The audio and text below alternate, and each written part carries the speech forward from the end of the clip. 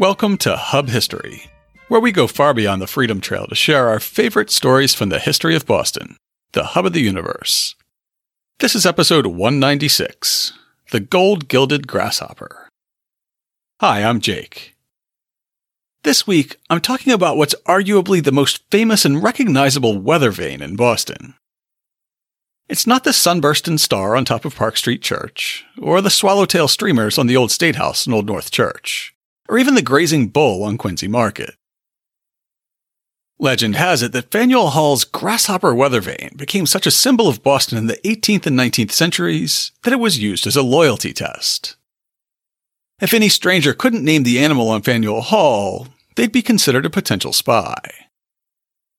So imagine the city's shock upon waking up one morning in 1974 to discover that the gold-gilded grasshopper weather vane was gone. But before I talk about Faneuil Hall's golden grasshopper, it's time for this week's Boston Book Club selection and our upcoming historical event.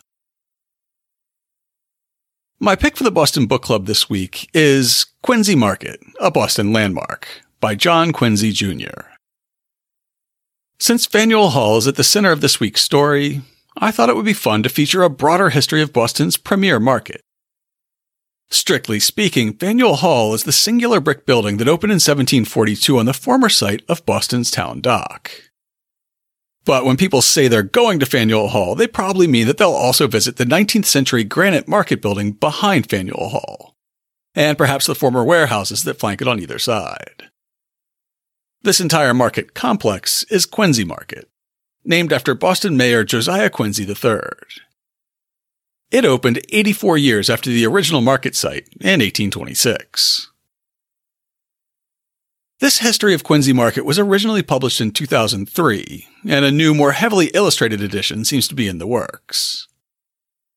Here's how the publisher describes the original. A bustling commercial center and favorite tourist attraction on Boston's historic waterfront, Quincy Market, the popular name for Faneuil Hall Marketplace, draws throngs of visitors to the magnificent granite buildings and cobblestone concourses that house the area's specialty shops, restaurants, boutiques, pushcarts, and food stalls. Yet few are aware of the history of this legendary public place and its importance in the history of Boston and the nation. In this elegantly written and lavishly illustrated work, John Quincy Jr. tells the absorbing story of the market's unique evolution over the centuries. Beginning with John Winthrop's landing at the Great Cove on the Shawmut Peninsula in 1630, Quincy weaves together a remarkable tapestry of the district's rise, fall, and rebirth. Author John Quincy Jr. is described as an 11th generation direct descendant of one of America's founding families. I have to imagine that means he's a descendant of one of the many Josiahs Quincy. And for the upcoming event this week, I'm featuring the virtual version of an in-person tour we talked about a few months ago. Back in episode 169, we featured a themed tour at the Gibson House in the Back Bay. The Gibson House is a unique time capsule of Victorian Boston, as it was built in 1860, only very minimally updated after that, and then left completely untouched since its last owner died in 1954. This undiscovered gem of a museum has been getting more attention in recent months because it was used as a set in the recent Little Women movie.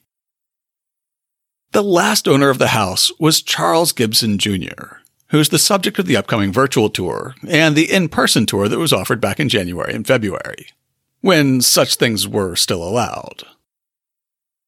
Charlie grew up in the Gibson house and then moved back in after his father's death in 1916. He cultivated a persona as the ultimate Boston Brahmin, a throwback to an earlier era. A later profile in the Boston Herald described him as a proper Bostonian whose Victorian elegance puts modern manners to shame, and a small man with a nimble, if sometimes cantankerous physique. He strolls around with a sort of swagger stick with a silver tip, out of deference to the fact that gold would be too vulgar. He affected an English accent and was always quick to mention his ties to the elites of Boston, London, and Paris. Charlie Gibson maintained his eccentric ways right up to the end. into the 1950s, he kept up a habit of walking to the Ritz-Carlton Hotel every night, where he'd take his dinner in a full tuxedo and tails, a top hat, and a raccoon coat in cold weather. Charlie, who was a lifelong bachelor and wrote an entire book of love poems that never mentioned a woman, has recently re-emerged as a sort of gay icon for the LGBTQ history of early 20th century Boston. Since their themed tour, Charlie Gibson's Queer Boston, had to be cut short when the pandemic began, the Gibson House will be offering a virtual version at 6 p.m. on August 4th. Here's how they describe it. Explore the Gibson House and the gay subculture of early 20th century Boston through Charlie Gibson's eyes. The story of the museum's founder is one of legacy and family history, of the fading grandeur of Victorian-era Boston, and of Boston's LGBTQ history. The suggested donation for this event is $5 to $15, and advanced registration is required to get the Zoom connection details, additional reading materials, and a recipe for the evening's themed cocktail.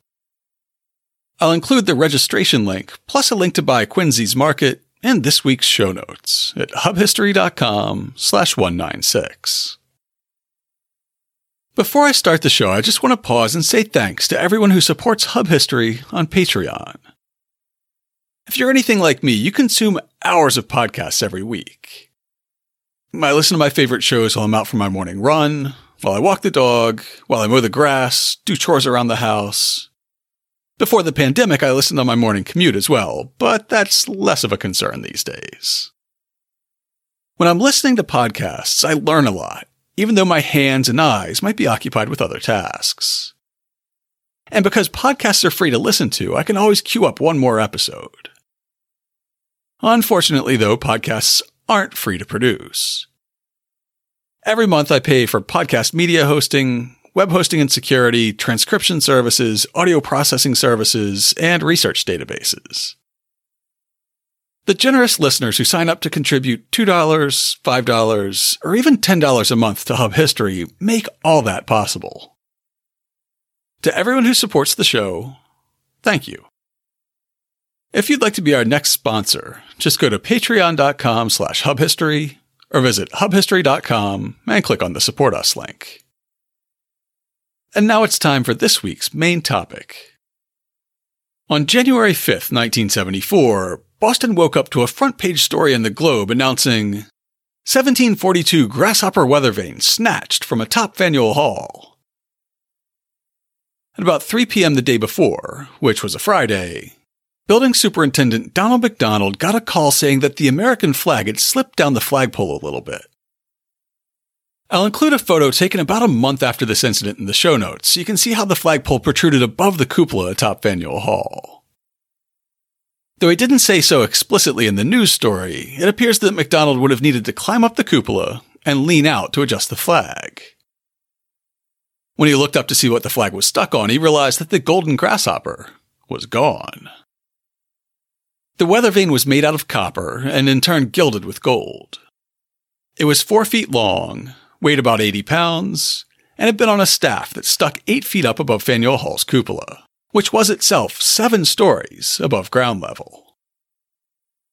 City officials were immediately skeptical that someone could have gotten themselves up to the top of the cupola, lifted the heavy metal vane 4 feet up off its spire, and then made it safely to the ground. There was plenty of motive for such a theft, however. While officials called the weather vane priceless, the Globe quoted the owner of a company that had been making weather vanes for over a century as saying that the grasshopper would be worth hundreds of thousands of dollars on the black market. Perhaps surprisingly, there was an established black market for antique New England weather vanes in the 1970s. The same edition of the Globe that initially reported the theft of the grasshopper also outlined a pattern of thefts. Skyrocketing prices for antique weather vanes in recent years have brought out ladder-climbing thieves from Maine to the Carolinas. The most recent such theft in Massachusetts was that of a grasshopper from the top of Swampscott Town Hall on October 21, 1973. Earlier, a grasshopper was swiped from William Pumfret's roof on Cape Cod, a cow from atop Fanny Estuary's garage in Springfield, Vermont, and a rooster from an Ellenville, New York office building. This apparent theft in 1974 wasn't the first time Bostonians had looked up and seen that the golden grasshopper was gone. There were two other major events in Boston history that caused the weather vane to disappear. They occurred about 6 years apart and over 200 years before the 1974 theft. Let's start from the beginning. Unless you've been living under a rock for the last couple of years, you know that there's been a lot of controversy surrounding Faneuil Hall lately. Mostly because of its namesake and primary funder's deep ties to slavery. Peter Faneuil was up to his eyeballs in the triangle trade, shipping enslaved Africans to the Caribbean, sugar from the Caribbean to mainland British colonies, and American rum, fish, and produce to Europe, to generate the capital to buy more enslaved Africans. He became a wealthy philanthropist, and in 1740 offered to fund a new market building for the town of Boston. Because the money used to construct Faneuil Hall came from slave trading, activists believed the building should be renamed, with many advocating to name it after Boston Massacre victim Crispus Attucks. While I'm on board with tearing down the statue of Columbus and replacing the embarrassing Emancipation Monument, I'm much more personally ambivalent about renaming Faneuil Hall. Not because I think Peter Faneuil was a great guy, but because I think the intervening 280 years have redeemed Faneuil Hall. It earned a reputation as the cradle of liberty in the years leading up to the Revolutionary War, and during the decades before the Civil War, it became a major center of the abolition movement, hosting speeches by both black and white activists. I'd argue that the name Faneuil Hall is much more closely associated with impassioned speeches by Theodore Parker and Frederick Douglass than it is with a rich merchant who died almost 300 years ago. And it's remembered more as a site for organizing the attempts to free accused fugitive slaves by force than it is for how its founder and funder made his fortune. However, with the current controversy around Peter Faneuil and Faneuil Hall, it's easy to lose sight of the fact that the hall was built in the midst of just as much controversy. Just 3 years before work began on the market hall that would eventually bear Faneuil's name, Bostonians rioted and destroyed the town's previous central market house.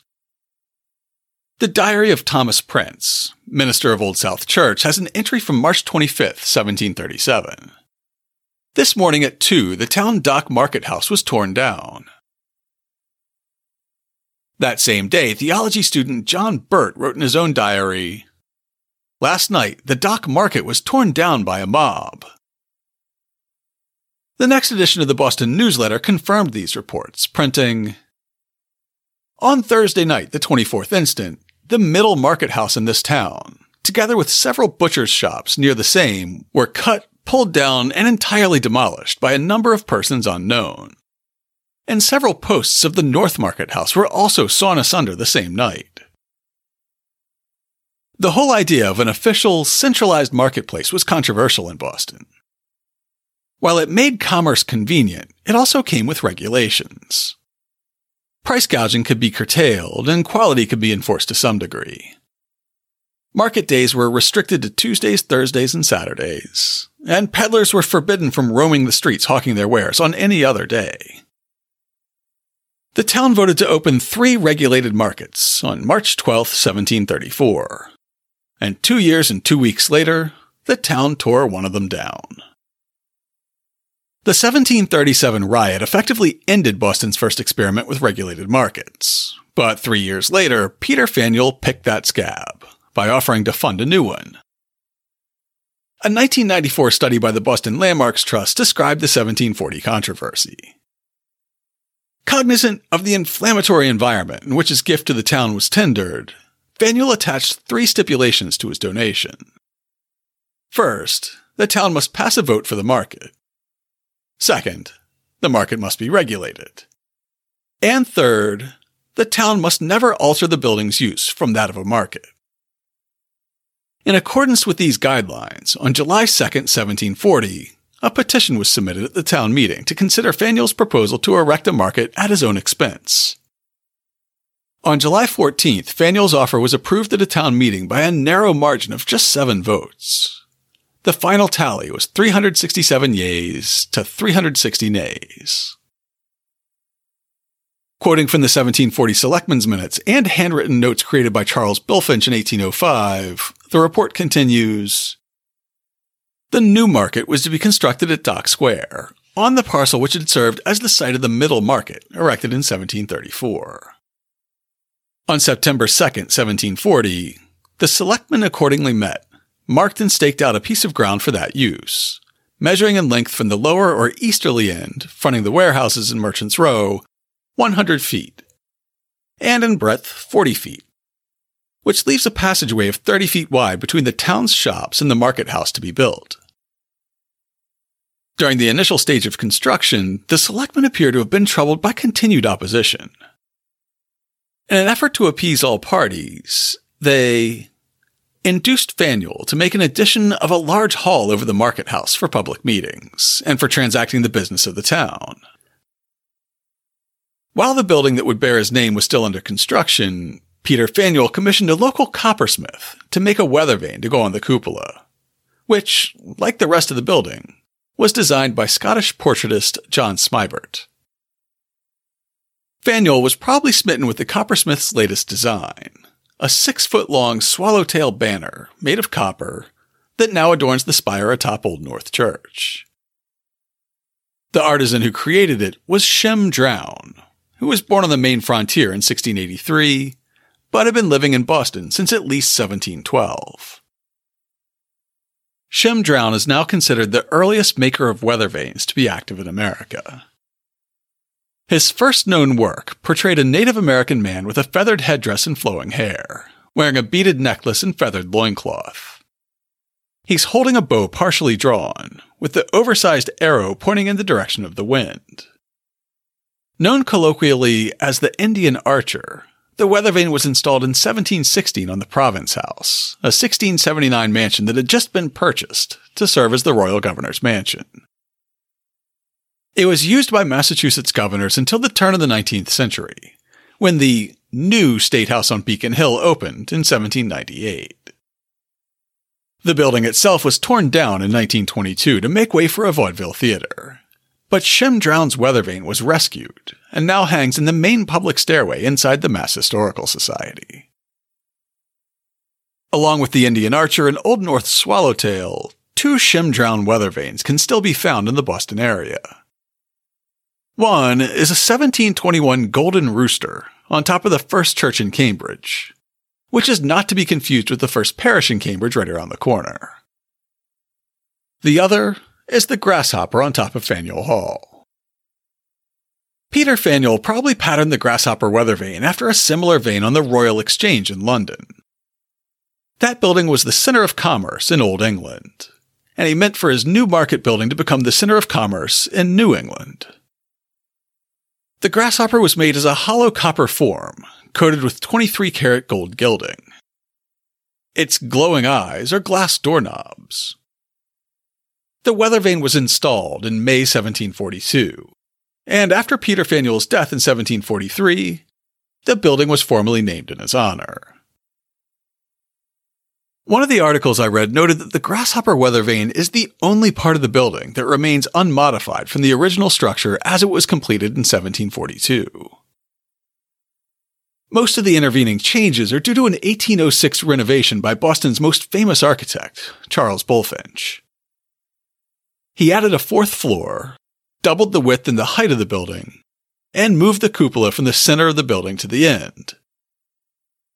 Not all the changes to Faneuil Hall through the ages were as deliberate as Bulfinch's renovation. A diary entry written by John Adams on November 18, 1755 records one of the unexpected events in the history of the grasshopper. The future president had just turned 20, and he was working as a school teacher in Braintree. He wrote, "We had a severe shock of an earthquake. It continued near 4 minutes. I was then at my father's in Braintree, and awoke out of my sleep in the midst of it. The house seemed to rock and reel and crack as if it would fall in ruins about us. 7 chimneys were shattered by it within 1 mile of my father's house." This was the very first entry in a diary that John Adams would keep until his death, over 70 years later. In a 1980 article about the Great New England Quake in American Heritage magazine, Jordan Houston writes imaginatively, "Shortly before dawn, the 5-inch pine spindle of the Faneuil Hall wind vane snapped, dislodging the 30-pound gilded cricket that spun 10 feet above Boston's marketplace roof. Early risers first heard the baying of dogs, then the roar. Beneath the autumn moon, 1,500 chimneys swiveled and spewed bricks. The gable ends of brick houses that had survived the fire of 1747 collapsed onto cobblestone. As the contents of their homes toppled or migrated, families fled into the streets with shrieks attributed by one observer less to their embarrassment at seeing their neighbors, as it were, naked, than to their fears of confronting Judgment Day at last, and in night clothes." One of John Adams' professors at Harvard was named John Winthrop, and he published a lecture containing the best scientific thinking about earthquakes of the era just a few weeks after the quake. It's pretty lengthy, so I'll save it in case I do a future episode on earthquakes in Boston. However, given the many handwritten notes in the margins of his copy, future President Adams was very interested in the topic of earthquakes. Professor Winthrop summarized the effects of the earthquake much more succinctly in a 1757 letter, saying, "I shall now proceed to mention the principal effects of this earthquake, for which I can find sufficient vouchers. For many strange things have been related which upon examination appear to be without foundation. Besides the throwing down of glass, pewter, and other movables in the houses, many chimneys were leveled with the roofs of the houses, and many more shattered and thrown down in part. Some were broken off several feet below the top, and by the suddenness and violence of the jerks, canted horizontally an inch or two over, so as to stand very dangerously.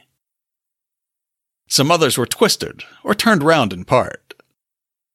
The roofs of some houses were quite broken in by the fall of chimneys, and the gable ends of some brick buildings thrown down, and many more cracked. Throughout the whole country, the stone fences were more or less thrown down. The vane upon the public market house in Boston was thrown down, the wooden spindle which supported it, about 5 inches in diameter, which had stood the most violent gusts of wind, being snapped off." Modern analysis of the historical record, as well as physical evidence like sediments in lakes and ponds, indicates that the 1755 New England earthquake was the strongest to occur in the region's history. Scientists estimate that it was around 6.0 to 6.3 on the Richter scale, and the epicenter was very nearby, only about 25 miles off the shore of Gloucester. While the damage was worst in Boston and Salem, the earthquake and its 2 strong aftershocks were felt as far away as the Caribbean. Some ministers in the town argued that the sudden proliferation of Benjamin Franklin's lightning rods had caused the terrible tragedy, by attracting electricity out of the air and transmitting it into the ground, where it slowly built up until it was violently released. On the other side, Professor Winthrop argued that the intense heat of the Earth's core caused volatile gases to build up and eventually explode. While this argument was being carried out from pulpits, in newspapers, and on street corners, Shem Drown got to work, restoring the golden grasshopper and putting it back on its spire on Faneuil Hall. The exact date that the grasshopper was reinstalled seems to be lost to history, but we do know the date of the next trauma to befall it, just 6 years later. The 1994 Boston Landmarks Trust report that I quoted from before says, "On the night of January 13th, 1761, fire swept through Dock Square, engulfing Faneuil Hall."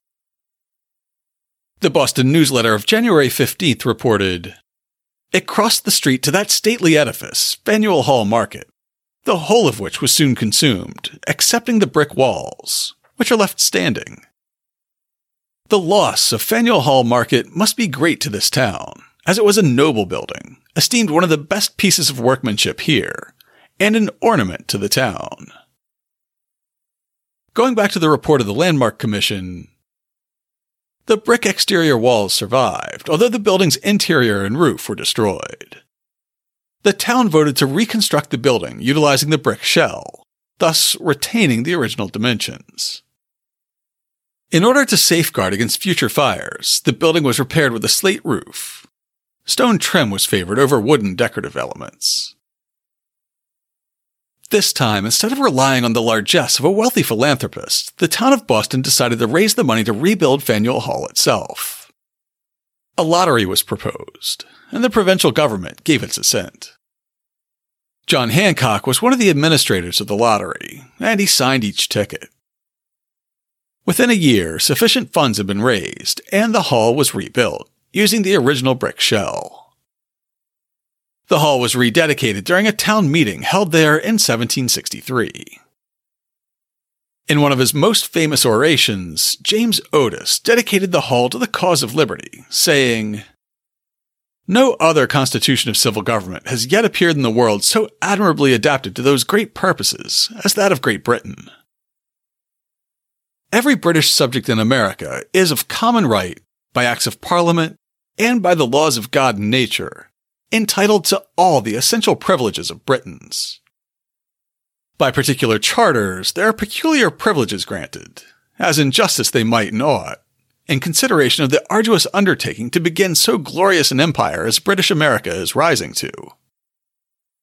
Those jealousies that some weak and wicked minds have endeavored to infuse with regard to the colonies had their birth in the blackness of darkness, and 'tis great pity they had not remained there forever. The true interests of Great Britain and her plantations are mutual, and what God in his providence has united, let no man dare attempt to pull asunder." At this, our first meeting in Faneuil Hall since the fire, I take the liberty to express part of what you must all sensibly feel upon this occasion. We are this day met to exercise one of our invaluable privileges, the choice of officers in this metropolis for the ensuing year. Let us keep the public good only in view. Should any prejudices or animosities exist, this is a proper season for their burial in everlasting oblivion. Let not the poor envy the rich, nor the rich despise the poor. But let us remember we are all of one flesh and one blood, and that the good of the whole is closely and intimately connected with the welfare and prosperity of each individual. When James Otis gave this famous speech, the golden grasshopper was once again watching over Faneuil Hall, despite having been badly damaged by the fire and subsequent fall from the roof to the ground. This time, Shem Drown didn't restore the weather vane. Instead, his son Thomas Drown took care of the task. By this time, Thomas was a respected maker of weather vanes himself. You can see an example of his work hanging in the Art of the Americas wing at the MFA. It depicts a rooster. Thomas Drown didn't record the exact date the grasshopper was put back into service, much as his father didn't after the earthquake in 1755. However, after taking the weather vane down in 1768 to perform additional repairs, Thomas Drown began a tradition that still continues.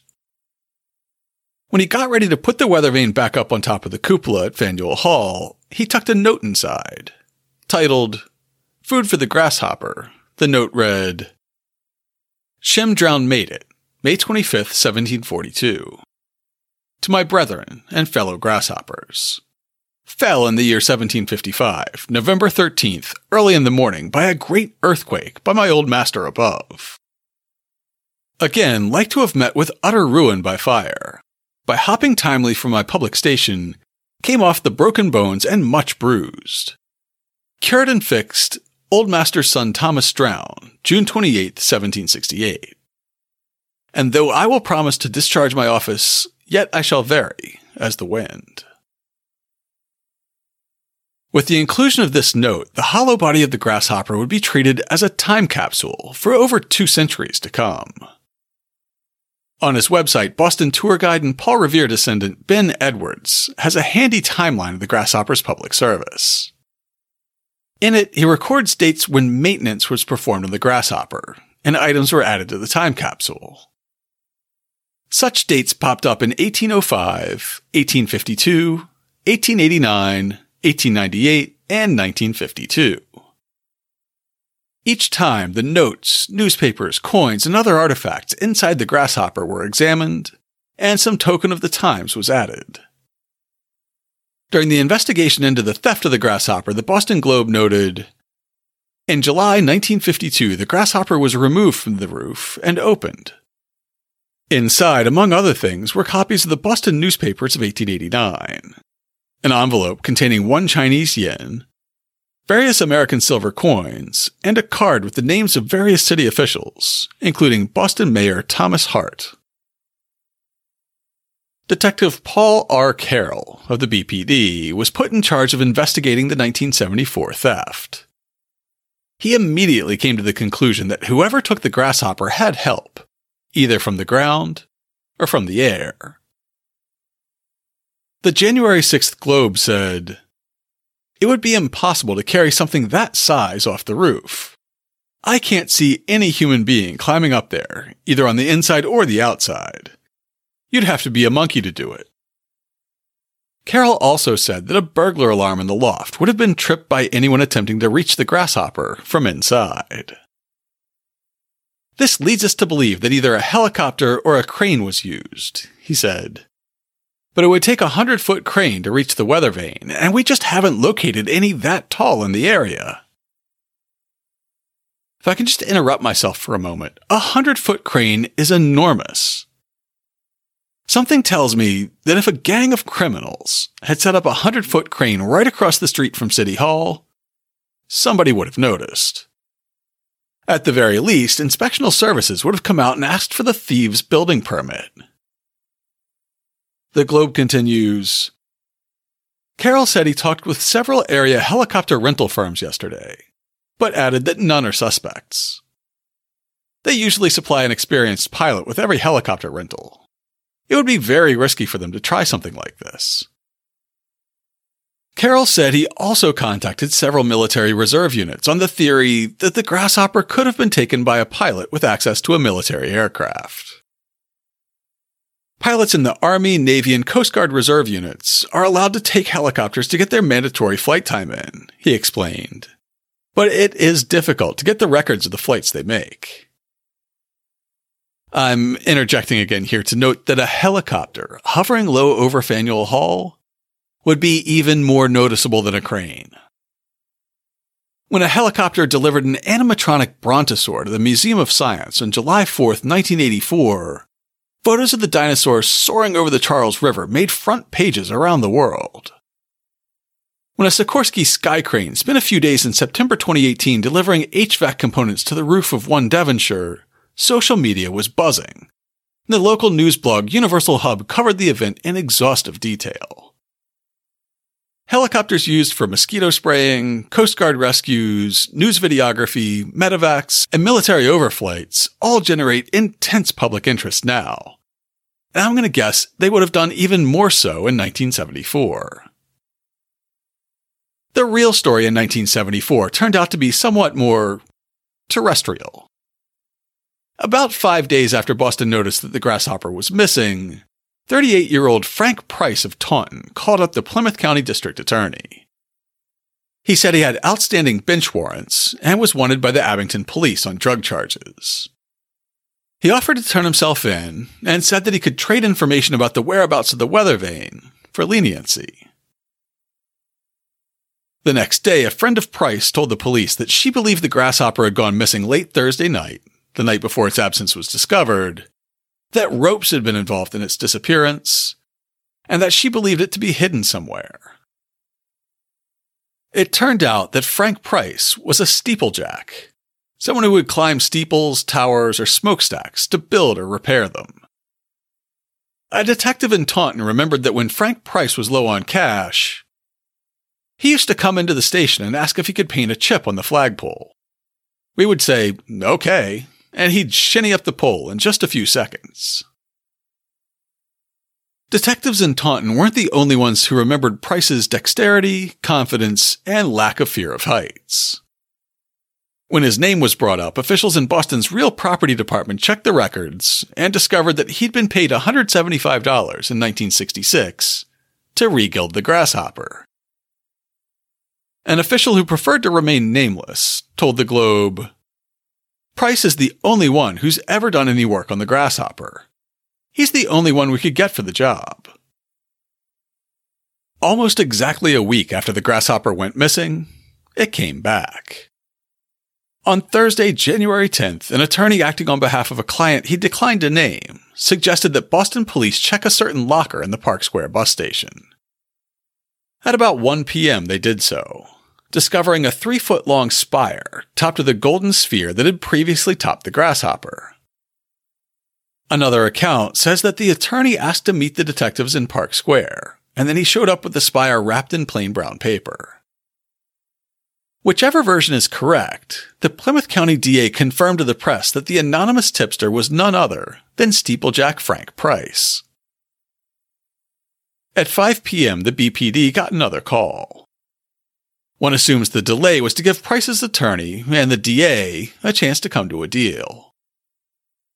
This time, the police were given the exact location the grasshopper was stashed. While detectives had been prepared to go to the ends of the earth in search of this artifact, the tip led them to a destination closer to home.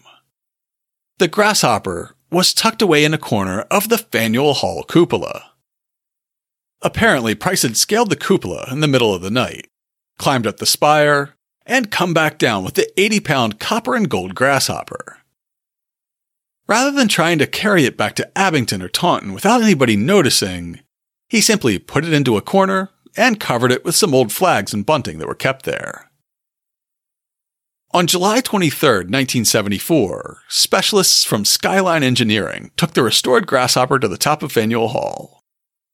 Climbing out on the roof of the cupola, they put the weather vane back onto the spire. This time, they installed a locking mechanism, so the next Frank Price couldn't just walk off with it. To learn more about Boston's Golden Grasshopper, check out this week's show notes at hubhistory.com/196. I'll have links to photos of Faneuil Hall and the grasshopper, as well as original news reports about the 1737 destruction of Boston's Central Market, accounts of the 1755 earthquake by John Adams and John Winthrop, and the Landmark Commission report I quoted from. I'll also link to the key 1974 Boston Globe stories chronicling the investigation of the Grasshopper Heist. And of course, I'll have links to information about our upcoming event and Quincy's Market, this week's Boston Book Club pick. If you'd like to leave us some feedback, you can email us at podcast@hubhistory.com. We're Hub History on Twitter, Facebook, and Instagram. Or you can go to hubhistory.com and click on the Contact Us link. While you're on the site, hit the subscribe link and be sure that you never miss an episode. We're in all your favorite podcast apps, including Spotify, Google Podcasts, Stitcher, Pocket Casts, and many more. Stream the show every Sunday night at 8 p.m. on bostonfreeradio.com. You can also listen on your favorite smart speaker. If you have an Amazon Echo, just say, "Alexa, play the Hub History podcast." Or if you have a Google Home, you can say, "Hey Google, play the Hub History podcast." Sure, playing the latest episode of Hub History, our favorite stories from Boston history. Apple Podcasts is the most influential podcast app. If you subscribe on Apple Podcasts, please consider writing us a brief review. If you do, drop me a line, and I'll send you a Hub History sticker as a token of appreciation. That's all for now. Stay safe out there, listeners.